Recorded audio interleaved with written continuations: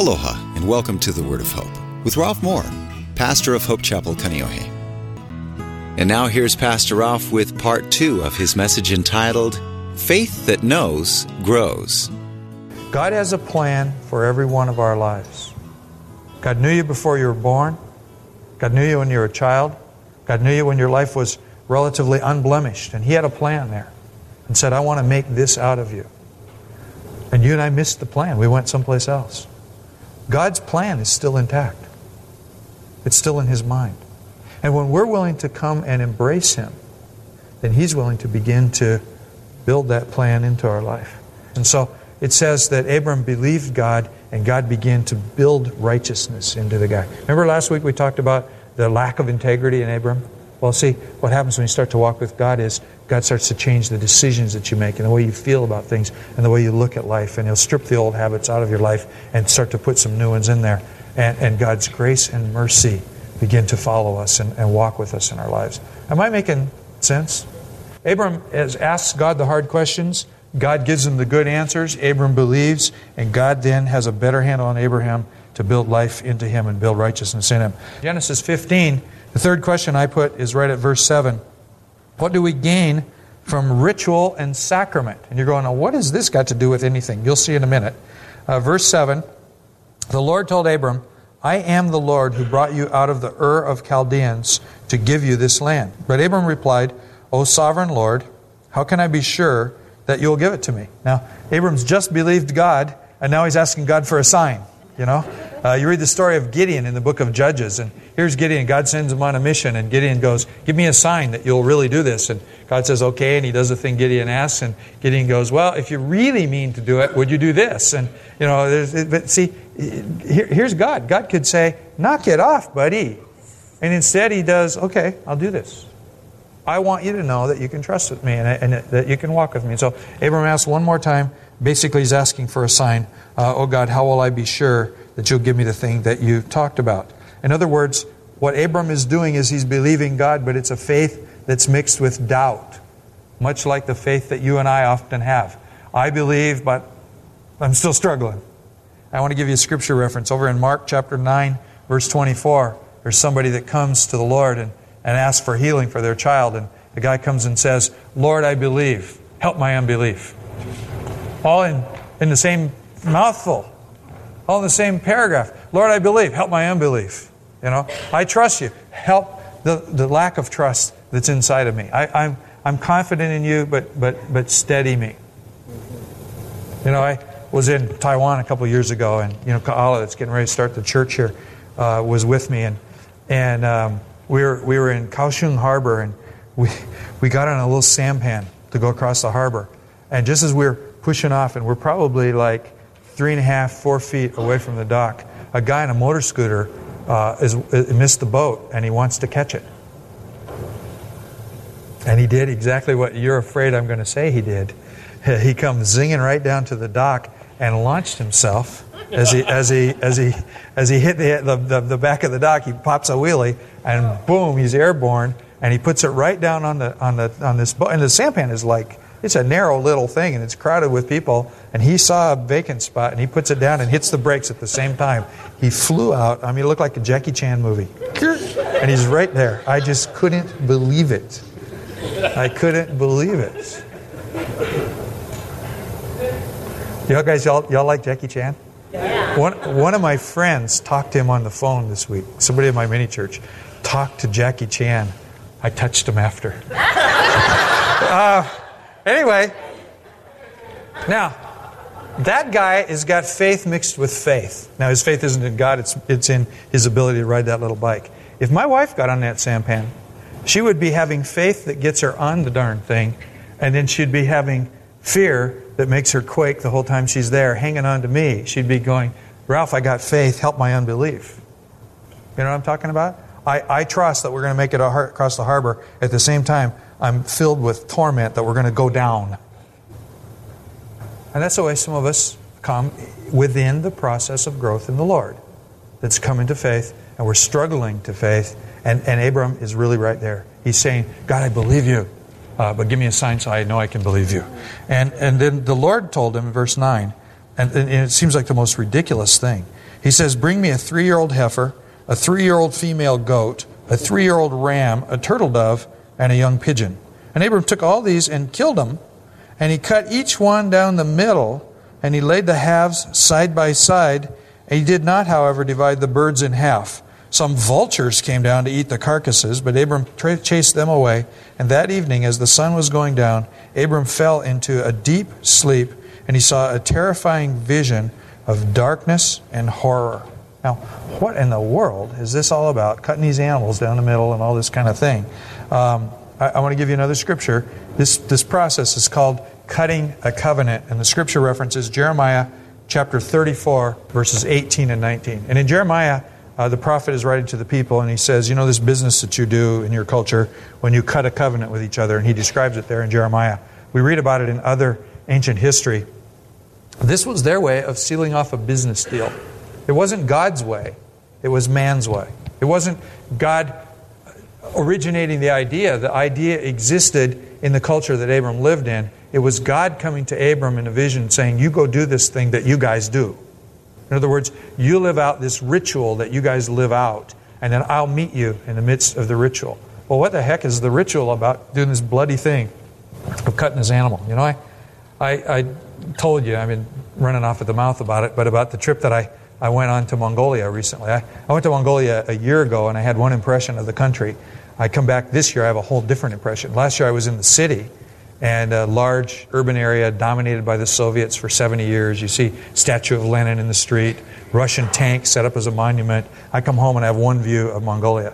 This year they take me 13 hours at 22 miles an hour out into the country, away out in the Tulis, and it's a culture very much like in the Old Testament. They keep sheep and goats. And the last night that I was there, I'm having to teach a seminar. I got a group of people about like this, and it would be very much like I'm standing here teaching, the guys here translating, and right there at the back door, they kill a goat and cut him all right up and take his innards out and take all the meat out. And it's just gruesome and awful. And they think they're having a hot dog roast, you know. These guys come up and they roast it in the fire, and they got blood all over them. 3 guys just coated in blood from head to toes. And it's like, bring on the s'mores, you know. They're just having a good time. And but you get the idea that everything in their life revolves around these animals. And so here's this deal in the life of these ancient shepherds, and they didn't have ways of sealing off a business deal.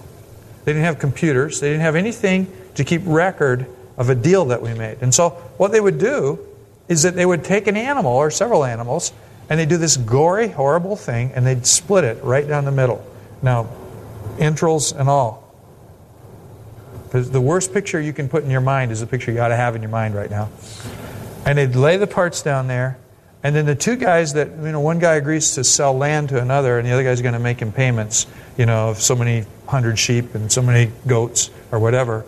And they make this promissory, but they can't make a promissory note. They cut a covenant.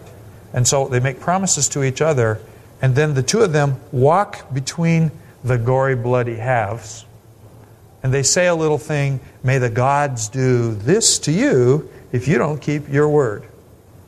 And it was their way of grappling for something that was absolute, something that could give them trust.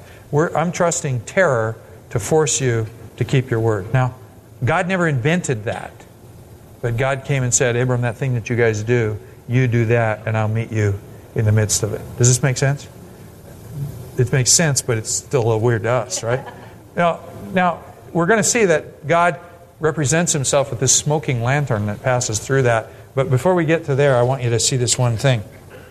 And it says, that evening, as the sun was going down, Abram fell into a deep sleep. The word in the Hebrew is actually trance. Something spiritual happened to him on a different plane. He fell into a trance, and he saw a terrifying vision of darkness and horror. Now, you go, well, that's really nice, God.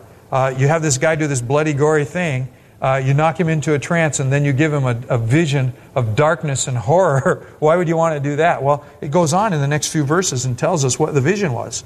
Abram was given a vision of the future. The darkness and horror wasn't like a horror movie. He was given a picture of the travails of the people of Israel. Who knows, Abram might have had a glimpse of what goes on in Palestine today. But he was given a vision of what the future would be about. And that's a heavy and horrifying thing. I mean, how many of us would really want to know even our own future? I don't want to know how I'm going to die. Because if I knew that, I'd be afraid and avoiding whatever looked like that all the rest of my life. The nearest we get to knowing what's going to be the end of civilization is in the book of Revelation. And the book of Revelation, all through it says, you're going to get a blessing by reading this book and knowing these things. And when you read the book of Revelation, you're caught with two thoughts. So on the one, it's kind of terrifying to read that book. It's fearful. On the other hand, there's a sense of, well, I do see how it's going to happen. And if God could predict 2,000 years ago things that I'm reading about in tomorrow morning's newspaper, one of the things that you read in the Old Testament is that Turkey, because you read it by geography and the ancient names of nations, Turkey, which has been aligned with NATO and the United States going back to the 1930s or the 1920s, is going to end up on the other side, according to the Scripture. As we look at what goes on in the midst of an ever more violent world, we look at all of these things and you fit them into the book of Revelation, which tells us the future. It gives you a sense of comfort that if God could predict it would turn out this way for thousands of years, God is in control, and I have security in that. Right? At the same time, that's a vision of darkness and horror. And so Abram was given a vision of the future and all of this, and it rattled him, and then God blessed him. Well, what does that have to do with this question I put up there? Come back to the slide before. What do we gain from ritual and sacrament? Well, I think that, let me use some words. Here's some sacraments. Wedding, baptism. Here's ritual. Getting up in the morning and reading your Bible and praying. Coming to church on time and worshiping the Lord and praising God. Going to mini church or something like that on a regular basis. Maybe getting together with somebody every Thursday for lunch at work that's a Christian and just talking with each other about what's going on, and you pray and whatever. What do we gain from those kinds of things? Well, what I think we gain is this. In fact, let me put it in this way. If Abram fell into a trance and God gave him a vision of the future, do you think he would have fallen into the trance and God given him that vision if he hadn't followed through on this cutting a covenant business? See, God said, you do this and I'll meet you there. Abram did it, and then God met him there. Something supernatural happened. What I think happens to us is we embrace God at the level of baptism. A person gets baptized. And what is baptism? It's merely dunking somebody in water. But the Bible says it's a statement that we make of something that's happened to us in our faith. I died to the world. I'm alive to Christ. And then God meets us in baptism, and something supernatural happens in our life. And if we never bother to go through the act of baptism, we're never going to meet God at that level of Him doing that thing. You show up here and you worship the Lord, and you come 8 times in a row, and it's just singing praise to God, and there's something good about glorifying God for what He's done in your life. The 9th time you show up, something wonderful happens. You intersect with God in a way that you're not used to intersecting with God. You're sitting here, Keith's leading worship, we're all singing songs, and suddenly something happens inside of you. You meet the Lord in a different way. It doesn't happen every single time, but here's the deal. It won't happen at all if you don't put yourself in the position for it to happen to you. I did a wedding last Saturday, and the couple called up on Tuesday before and canceled the thing. They had it. They didn't want anything to do with each other. Didn't care if they ever saw each other again in their whole life. Forget it. And they were mad at half of us because we were trying to help them get married. It was just, you couldn't believe this. And on Thursday, they called back and said, we changed our minds. On Saturday, we had a lovely wedding in a beautiful garden in Waimanalo. And they had to stand there knowing that they were standing before God and reading the Scriptures and make the commitments and the promises to each other that they've been making for months. But now there's something different. We're engaging God in this process. And it did something to them. It marked their heart because God is involved and intersects with them. And yet there's people who say, oh, a wedding is just a piece of paper. See, if we don't allow ourselves and avail ourselves of the rituals that are in our life, and we have rituals. We don't like to use that word, especially in churches like ours, but we have rituals. If we don't allow ourselves the rituals, if we don't embrace the sacraments, what we're doing is we're keeping God away from a playing field that He wants to operate on in our life. And when we bring ourselves into these rituals, if you would, then you're in the place where something wonderful can happen. Won't happen every day. but it can happen. Does that make sense to you? Well, let's go on to the last one. The last question is, why does God tell us more than we ask? And as you go on here, Abram's asking, God, give me a sign that you're going to bless me and do the things that you said. And God gives him a trance, and he sees this vision of the future. And then it says in verse 13, the Lord told Abram, you can be sure that your descendants will be strangers in a foreign land. They'll be oppressed as slaves for 400 years. But I will punish the nation that enslaves them. And in the end, they, your people, will come away with great wealth. But you will die in peace at a ripe old age. After 4 generations, your descendants will return here to this land when the sin of the Amorites has run its course. And then as the sun went down, it became dark. Abram saw a smoking fire pot and a flaming torch pass between the halves of the carcass. So the Lord made a covenant with Abram that day and said, I've given this land to your descendants, all the way from the border of Egypt to the great Euphrates River. And then he goes on and defines the land a little closer. Well, what's that all about? Abram said, how will I know that you're going to give me a son? That's all he's asking.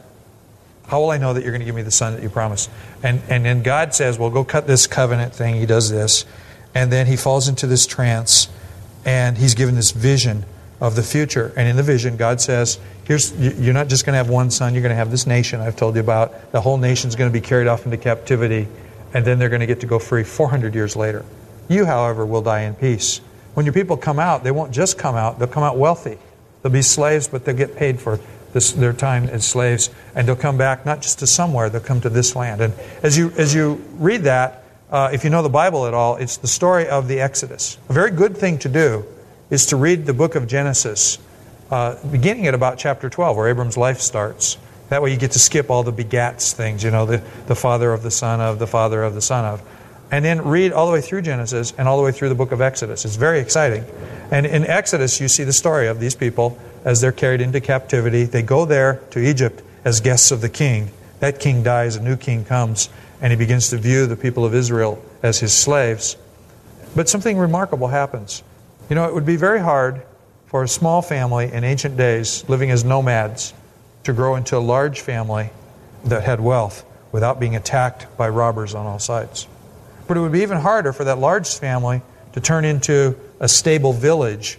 And because you build a village, you got to build walls, you got to keep yourself protected. It would be harder yet for that little village to turn into a small nation.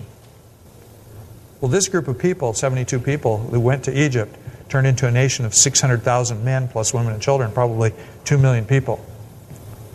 And interestingly, as bad as the slavery was, the slavery actually caused them to be protected because the Egyptians saw them as an economic commodity and protected them. And so they had virtually no enemies because they had the security of the Egyptians. And then God began to act and force the Egyptians to let them go. And not only did they let them go, they blessed them financially on the way out. Exactly what God prophesied to Abram is what happened to Abram and his people and his family. Does that make sense? Now, but come back to this. Why does God tell us more than we ask? The question that you might ask is, why is the Bible so stinking long? I mean, what is there here? Mine has counting all the little concordance and all the helps and stuff in the back, 2,200 pages. That's a lot of book. Why is there so much? Why does God tell us more than we ask? Well, if you're one of those people who's a Hebrew person living in Egypt as a slave, and you're going, where is God? Why did God forsake us and this and that? You'd have the ancient scrolls of Scripture where God prophesied to your forefather Abram, this is the way it's going to turn out. And it could cause you to have enough faith to go, well, I guess we have to just live through this thing. If God predicted it, He must still be in control, and we're going to make it out of here. And it could give you hope. Does that make sense? And so why does God give us so much? I mean, the Bible, if you're new as a Christian, forget Genesis. Go read the Gospel of John and get to know Jesus. Don't worry about the whole darn thing. Just get enough of it that you have a starting place. But then again, why does He make so much? It's so hard to get my hands around the whole thing.